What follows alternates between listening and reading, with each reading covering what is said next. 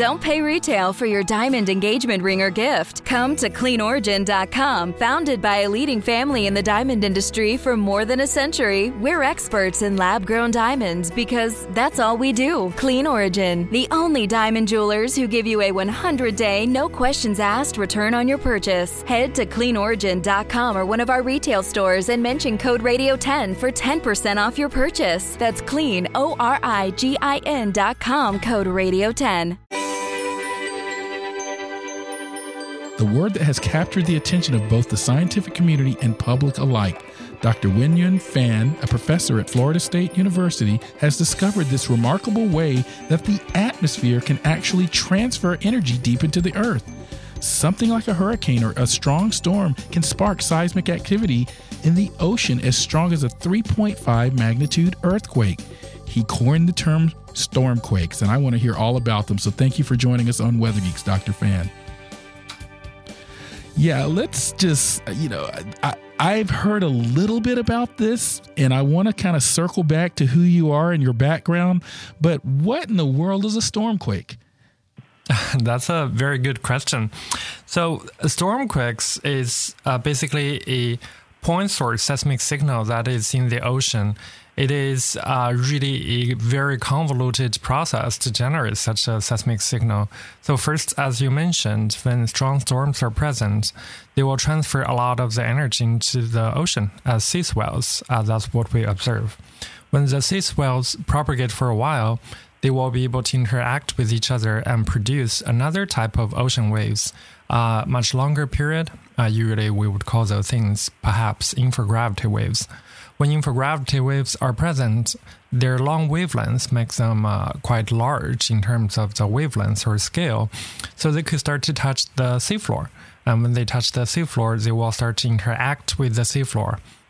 For example, offshore New England or in the Gulf of Mexico, when specific seafloor bathymetry features or topographic features like ocean banks are present, such interactions will produce stormquakes. So stormquakes overall is a spatial or perhaps temporally isolated strong pressure source in the ocean that is causing seismic signals that have the amplitude equivalent to those generated by magnitude 3.5 earthquakes. This is so fascinating. And I want to make sure we clarify one point because recently there was an earthquake out in California, in Northern California, and I wrote an article in Forbes prompted by a colleague of mine, Dr. Thomas Gill at UTEP, or University of Texas, El Paso, because he grew up in California, and he says people often talk about earthquake weather out there. They say that there's a certain type of weather that leads to earthquakes. According to USGS, they're a bit skeptical on this notion that certain atmospheric conditions and pressures are associated with earthquakes there in California, although a lot of people grew up in California believing that. What you're talking about is fundamentally different from that. That's right? That is correct. So actually, sometimes if there are big earthquakes, and after that, because of the ground motion and a lot of the following consequences, earthquakes can potentially perturb the local atmosphere events, local atmosphere condition, and causing atmosphere events.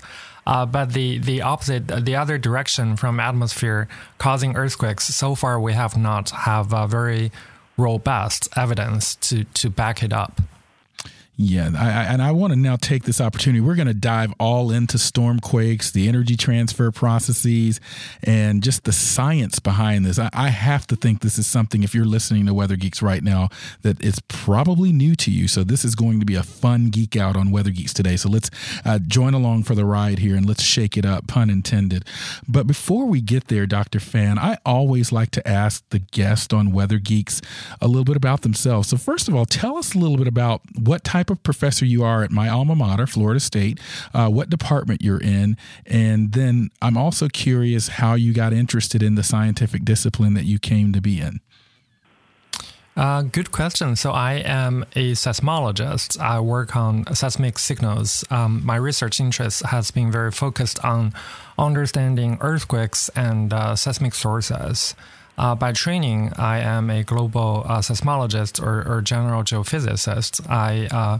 obtained my PhD from Scripps Institution of Oceanography. Then I did a postdoc at Woods Hole Oceanographic Institution. Then I joined the Department of Earth, Ocean, and Atmosphere Science at Florida State. When I was an undergrad, I was in the geophysics program, but more generally, our training was just math and physics. But I really wanted to apply what I learned into the nature around us and understanding how things work. And around the time, there was a major earthquake around during 2008. It was a Wenchuan earthquake in China, and that earthquake caused lots of damages. And that really inspired me, actually, try to understand a little bit more about the phenomena, and eventually led me into seismology. So you weren't one of these scientists like myself, who's a meteorologist who studied there in the what was the Department of Meteorology there before it was renamed or consolidated with the other departments. You weren't one of these people like me that was interested in earthquakes or this type of seismic phenomena as a young kid. Indeed. I was very interested in physics and interested in how to apply it to the nature around us. So geophysics was a perfect combination for that. But before the Wenchuan earthquake, I was actually not that a hardcore earthquake person. But after that, like you mentioned, it was definitely a turning point for me, and I started to feel this is a very fascinating natural process, also very important. We are talking with Dr. Wenyuan Fan at the Florida State University. He's a seismologist there at FSU. And I want to now come back to stormquakes. I'm just fascinated by this, so we're going to geek out on this big time today. I mean, you came up with this term stormquakes, but I want to, you kind of introduced this, but I want to kind of go back now and just sort of understand what were some of the first clues that you observed when you sort of started making the connections here. I mean, how did you stumble upon this? It was by accident, actually. So last year, we designed an approach to locate earthquakes, more generally trying to understand seismic sources in terms of where they are and their occurrence, in particular for sources offshore U.S. So we designed this approach and applied it to the Cascadia region, right? So because that's where the next big one is expected, and we were hoping to understand the subtle signals and which might give us some clues about the conditions of the faults there. So I found these seismic earthquake-like signals with my detector.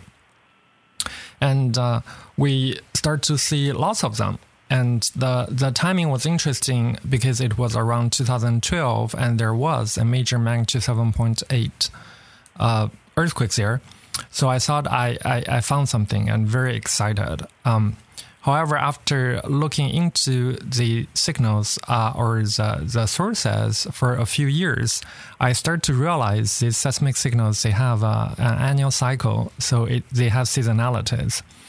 And that was quite puzzling to me because earthquakes, they don't really have seasonalities.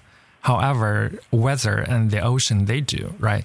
So this was a very interesting moment because it gave me a lot of headaches at the moment. What was going on? How could that happen?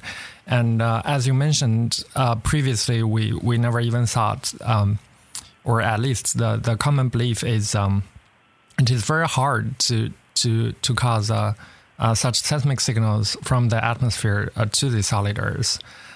So we looked into more data. Actually, we checked more than 10 years continuous recording of the USA array, which was having seismic stations covering the lower 48 and now moved to Alaska. And we started to not only seeing seismic sources offshore Cascade, or British Columbia, Canada, but also along the East Coast as well, in particular offshore Florida and in the Gulf of Mexico. And in those regions, we're pretty sure there are not that many active faults. So these seismic signals are very unlikely to be associated with earthquake activities. However, in the Gulf and offshore Florida, we do have hurricanes.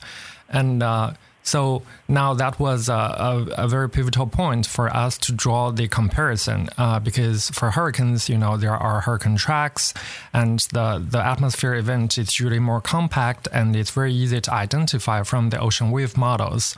And the strong correlation between the occurrence of hurricanes, for example, Hurricane Bill in 2009, Hurricane Ike around 2008, and the correlation between the occurrence and the movement of these hurricanes with the excitation of stormquakes really led us to argue for the physical cause of stormquake generations. Very, very fascinating. So, I'm going to put on my meteorologist hat and you put on your seismologist hat and let's have a conversation here. So with these hurricanes or nor'easters, you mentioned earlier something about sort of like excitation of the swell or the oceanic aspect of the system. That's the response that comes from the weather system into the ocean. So it's primarily a pressure-driven phenomena? Yeah, you probably know way more than what I do, so I really need your help here regarding the atmosphere events. So when a hurricane or nor'easters are present, like you said, it is a pressure system. It's gonna act upon the sea actually because of the friction between the ocean and the atmosphere. The sea surface is gonna dragged along by the movement of the storms. And when those kind of movements or the dragging effects are happening, there will be big ocean waves, right? So this is not really surprising to us. And however, these ocean waves are relatively short period. So because they're coupled with the storms, with the wind, so the frequency or the period of these ocean waves, sea swells, are relatively short. And this is really not the seismic wave frequency we observe. And at this moment, you can basically imagine the Earth as transparent. It doesn't really change the frequency content. Therefore, the transformation from the storm-generated ocean waves into the solid Earth waves, there has to be transformation to put the frequency content into the right range. That comes along from the non-linear interaction of the ocean waves. And when they propagate, they will start to interact with each other and eventually produce another type of ocean wave and lead to the excitation of stormquakes. Man, that sunset is gorgeous. Grill, patio, sunset. Hard to get better than that. Unless you're browsing Carvana's inventory while you soak it all in. Oh, burger time. So sit back, get comfortable. Carvana's got thousands of cars under $20,000 just waiting for you. I could stay here forever. Carvana, where car buying meets comfort meets convenience. Download the app or visit Carvana.com today. And we are back on the Weather Geeks podcast. I'm Dr. Marshall Shepard, and we're having a fascinating conversation on something that I am just becoming aware of. And I've been around the field of meteorology for some time and have a pretty good sense of what's going on out there. But my colleague here, Dr. Fan at Florida State University, is introducing us to the concept of stormquakes. And this is what I just have to take a pause and just say, this is what the Weather Geeks podcast is all about. We hope you're enjoying learning about new things and hearing about these fascinating topics. I want to stay with the discussion here about stormquakes because you talked a little bit about what they are and sort of how the atmosphere and so the pressure system and the drag associated with the winds associated with a hurricane or a nor'easter can sort of incite or induce these stormquakes. I want to sort of talk about your specific research. I mean, when you're doing research on stormquakes, what are you using? Are you using observations? Are you using models? Are you using a combination of both? We actually use a combination of both. So the seismic observations are direct. You can see them from the seismic signals, and that's how we actually locate stormquakes in pretty high resolution. So we can draw comparison with the ocean wave models, which eventually are generated by the atmosphere events. And then after doing this, of course, during the process, we have to have a look at the NOAA's ocean wave model, which we used. The one we used was Wave Watch 3. And then after that, we tried to understand the physical process a little bit better. So we did a analytical modeling of assuming a unit wave propagating across the continental shelf and to see how they interact with each other. Very, very interesting. So remote sensing is very much a part of your work. Curious, who is funding your research? Is this sort of self-funded at this point, or National Science Foundation, NOAA, NASA? Well, we're actively searching for funding sources. So this was part of my research project when I was at Wuzhou Oceanographic Institution. At that moment, I was funded by a postdoc scholar program of the institution. And then I moved to FSU. Of course, FSU is currently funding me to perform the research. My co-authors, some are funded by NSF at the moment. Yes. Tell us about, if you were in Tallahassee there and you're on the elevator with one of your local congresspersons or senators, what's the so what? What's your sort of, short elevator speech to that congressman of why this work should be funded? What are the broader implications of these stormquakes? First, I surprised you, didn't I? So I think this really highlights that the atmosphere, the ocean, and the solid Earth is a coupled system, right? So whatever happens around us is going to have an impact to a degree that previously we were not even aware of. Intellectually speaking, we didn't know very strong ocean waves would be present in that frequency range near the continental shelf or around the ocean banks. So stormquakes really shed light in terms of the ocean dynamics and how the strong ocean waves would be. At the same time, the existence of stormquakes can serve as virtual earthquakes to help us to image the Earth's structure beneath us, in particular for the eastern part of the U.S., where earthquakes are rare. Now, having sources to light up the structure is a great way for us to understand why do we have mountains and what kind of structures are beneath us. From a hazard perspective, I do have to emphasize that we do not think stormquakes are a big concern of the seismic hazard at this moment, mostly because of the low magnitude, around 3.5, and the distance near the shore. However, how stormquakes are going to have impact in the oceanic environment is still unknown. We just discovered this, and I expect there will be a lot of things need to be done in the future. Let's do a little seismology geek out here instead of a weather geek out, because you mentioned some terms that may not be familiar to many of the listeners of the Weather Geeks podcast. Perhaps they are.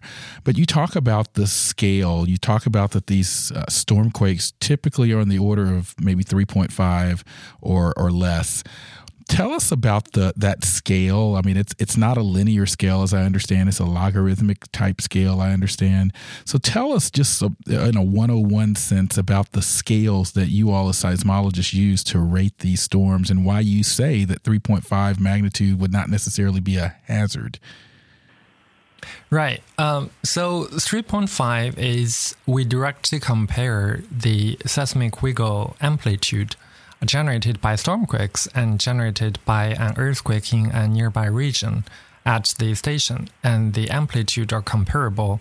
Therefore, we draw the conclusion that in terms of the direct observation from the seismic amplitude, it's likely to be around a 3.5 magnitude.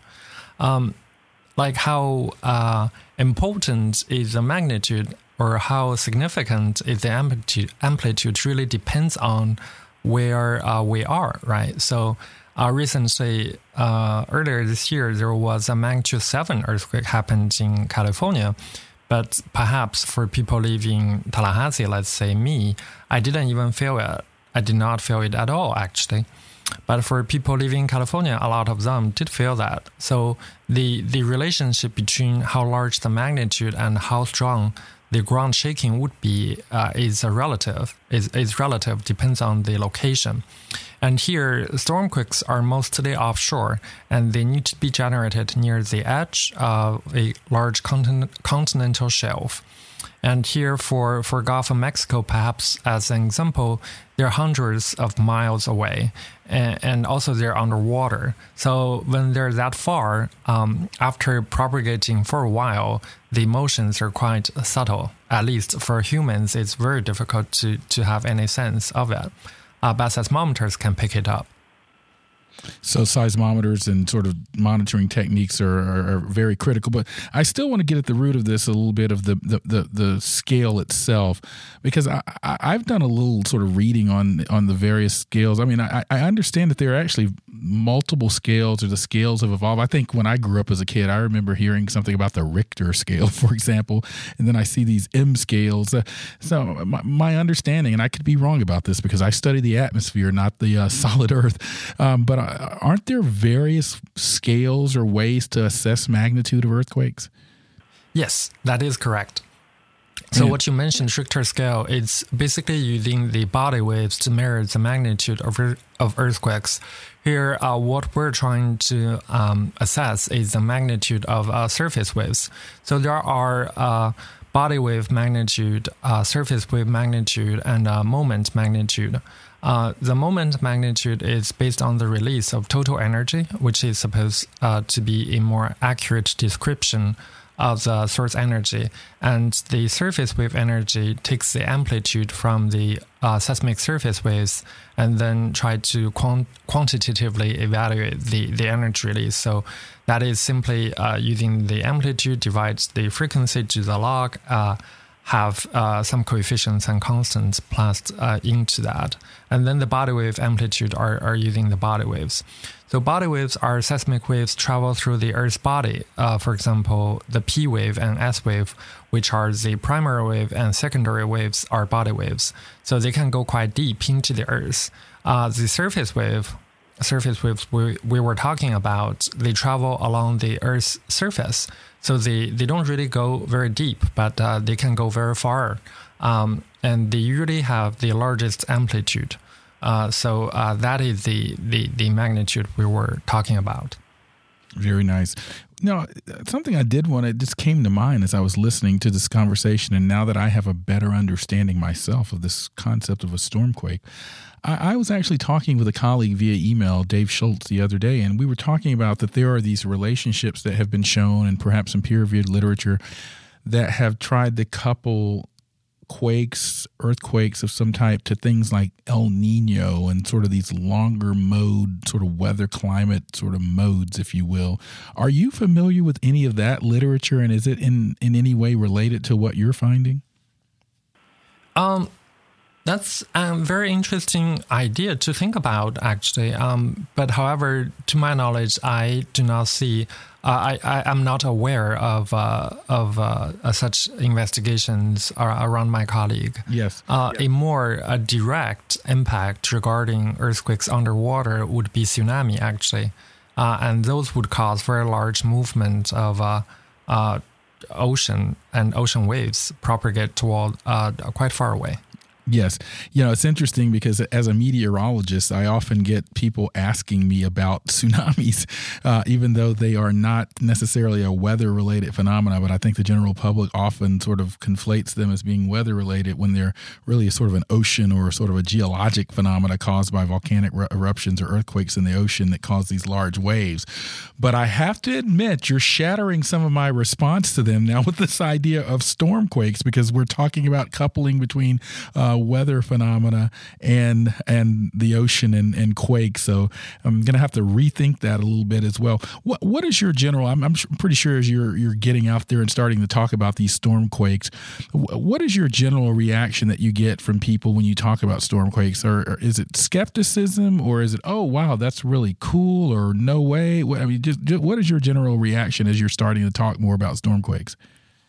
Usually people would really want to understand whether they're in danger or not. In particular, here in Florida, the hurricanes are already bad enough. Now, on top of that, if there are more seismic activities, people are not really happy. So the first questions are the first question has been, do we need to worry about it?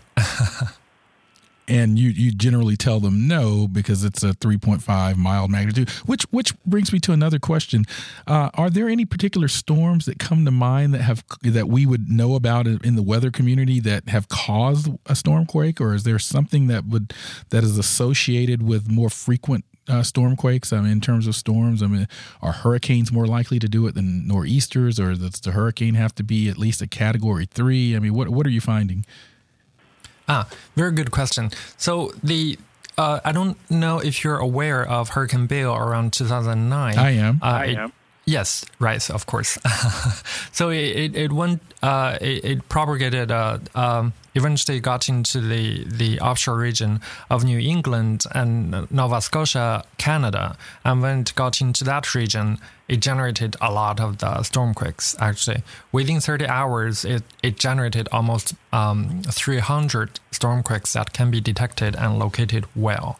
But as you mentioned, the category can be an important thing, but is not the most important thing. So when Bill, it was a strong hurricane, got into Category 4, but when it propagated towards New England, it died down and evolved into a Category 1, even just tropical storm when it approached the region.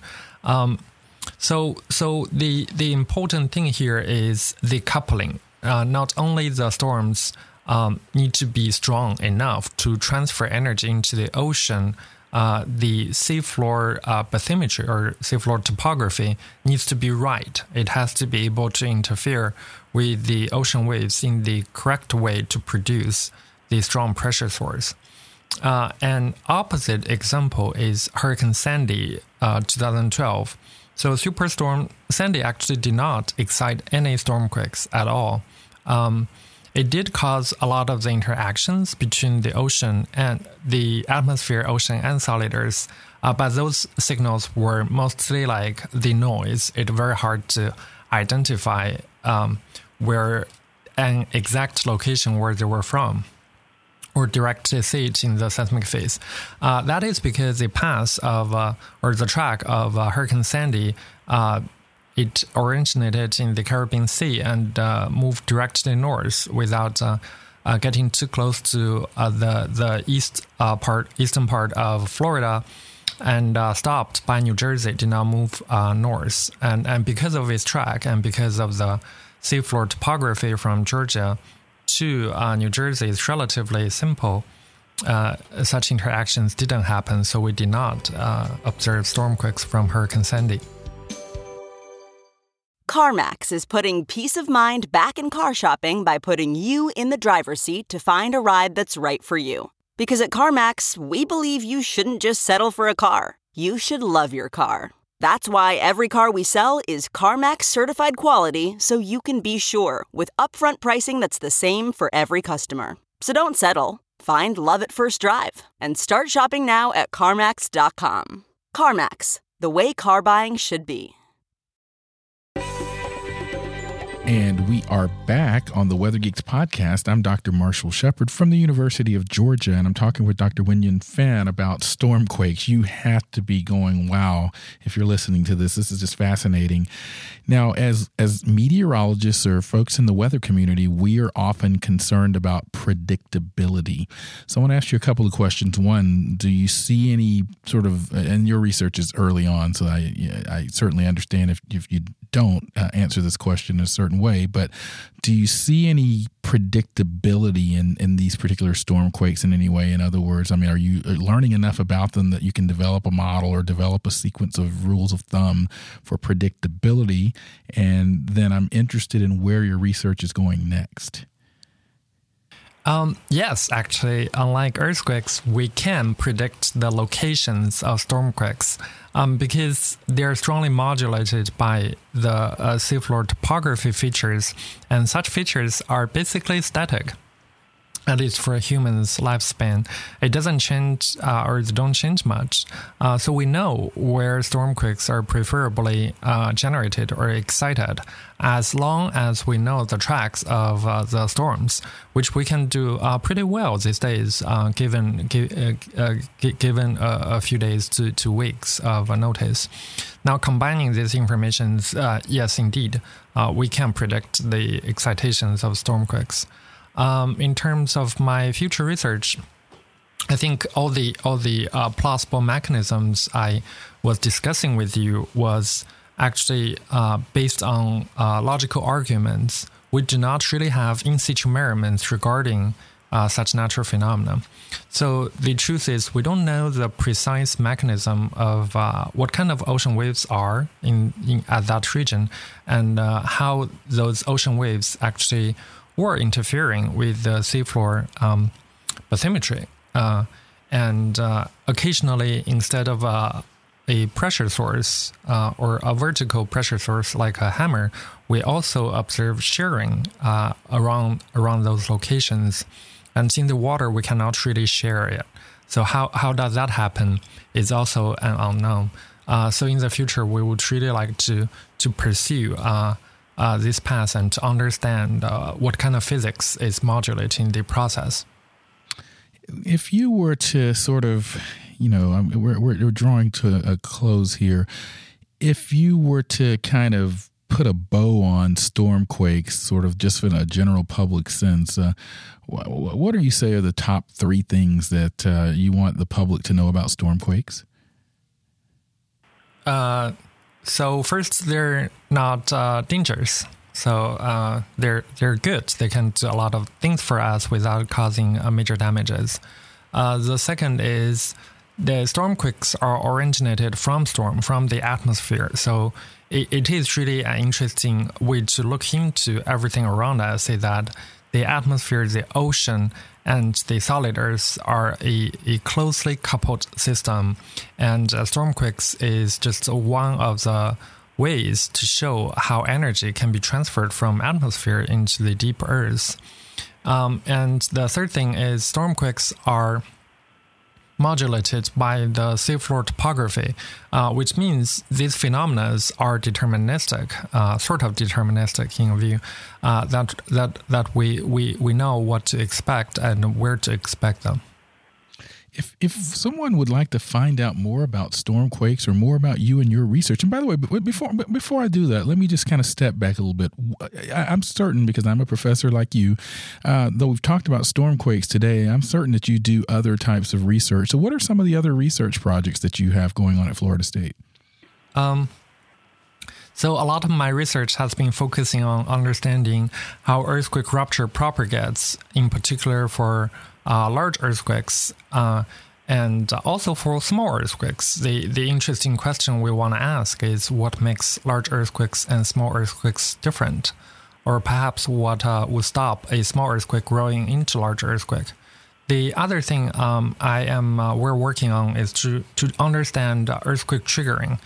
So in nature, we do observe the following correlated earthquake activity on different faults, but we don't really know how or why. It is related to the passing seismic waves, but the physical mechanism is unclear. So that is another direction we're pursuing. Then more closely related to stormquakes, we are trying to understand the Greenland hydrological system with seismic tremors, in particular how glaciers are lubricated at the base when it contacts the solid land. And the last thing I'm working on is to understand the seismic cycles in at one segment of an ocean ridge transform fault system, which is called GOFAR. So I also go to the sea. I will be at sea in 2 weeks, actually, for about a month. Very, very interesting. A couple of things I want to respond to from your response there. One of my colleagues at the University of Georgia is Dr. Tom Mote, who we will have on a forthcoming episode of Weather Geeks. He's an expert on using satellite remote sensing to monitor surface melt at Greenland. And so I've often heard him talking about this lubrication of the base there in Greenland as water dives down into these moulins, these large holes in the Greenland surface and dive down to the base there and serve to lubricate. So certainly some interesting connections to some research of one of my colleagues at the University of Georgia.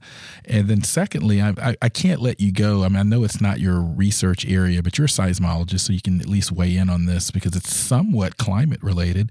Is fracking causing earthquakes? Yes. Tell us a little bit about that. Why and how? So I think we have a very strong correlations that has been observed in Oklahoma between the industrial activity and the elevated earthquake activity.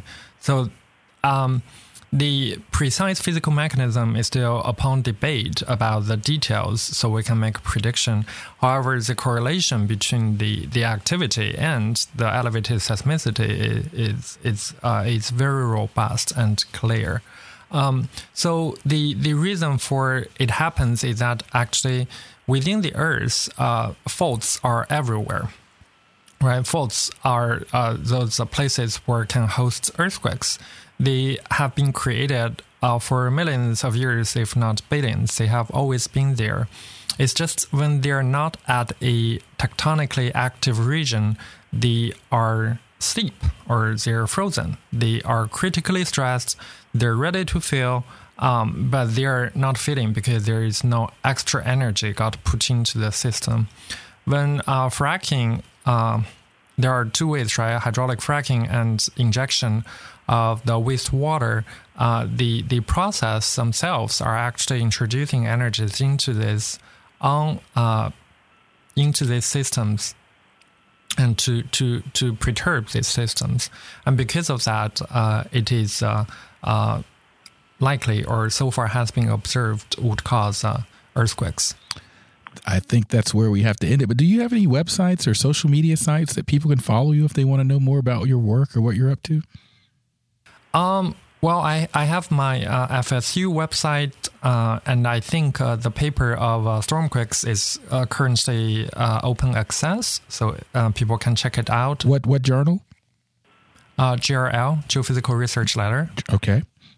That's the journal. The journal is for those of you that are not sort of in the scientific world that myself and Dr. Fan work in. We publish our work in peer-reviewed journals where these ideas and research are evaluated by anonymous peer reviewers, and so we have to make sure that the science methodology and results pass muster because anyone can say anything about science or put anything out there in non-peer-reviewed format. So think of our peer review as like our FDA approval for food and drugs, if you will. So it ensures that good science is getting out there. It's not perfect, but it's the best that we have in terms of rigorous science publication. So Dr. Fan's work on stormquakes has been published in Geophysical Research Letters, which is a journal of the American Geophysical Union, which is a place that I've published as well. So go out there and look at his paper, download it if you want to learn more about it, and also check out his website at Florida State. Dr. Fan, thank you so much for joining us on the Weather Geeks podcast. Thank you. And this has been Dr. Marshall Shepard from the University of Georgia. As always, thank you for listening. I hope you enjoyed that podcast as much as I did. I'm learning so much myself along with you doing these podcasts. Continue to join us, follow us, and tell your friends about us.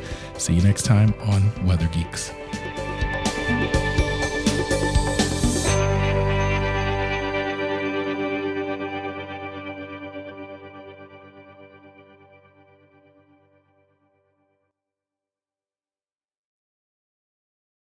One, 2, 3, 4. Those are numbers. But you already knew that. If you want to know what number you're going to pay each month for your car, use Kelley Blue Book My Wallet on Auto Trader. They're really good at numbers. Auto Trader.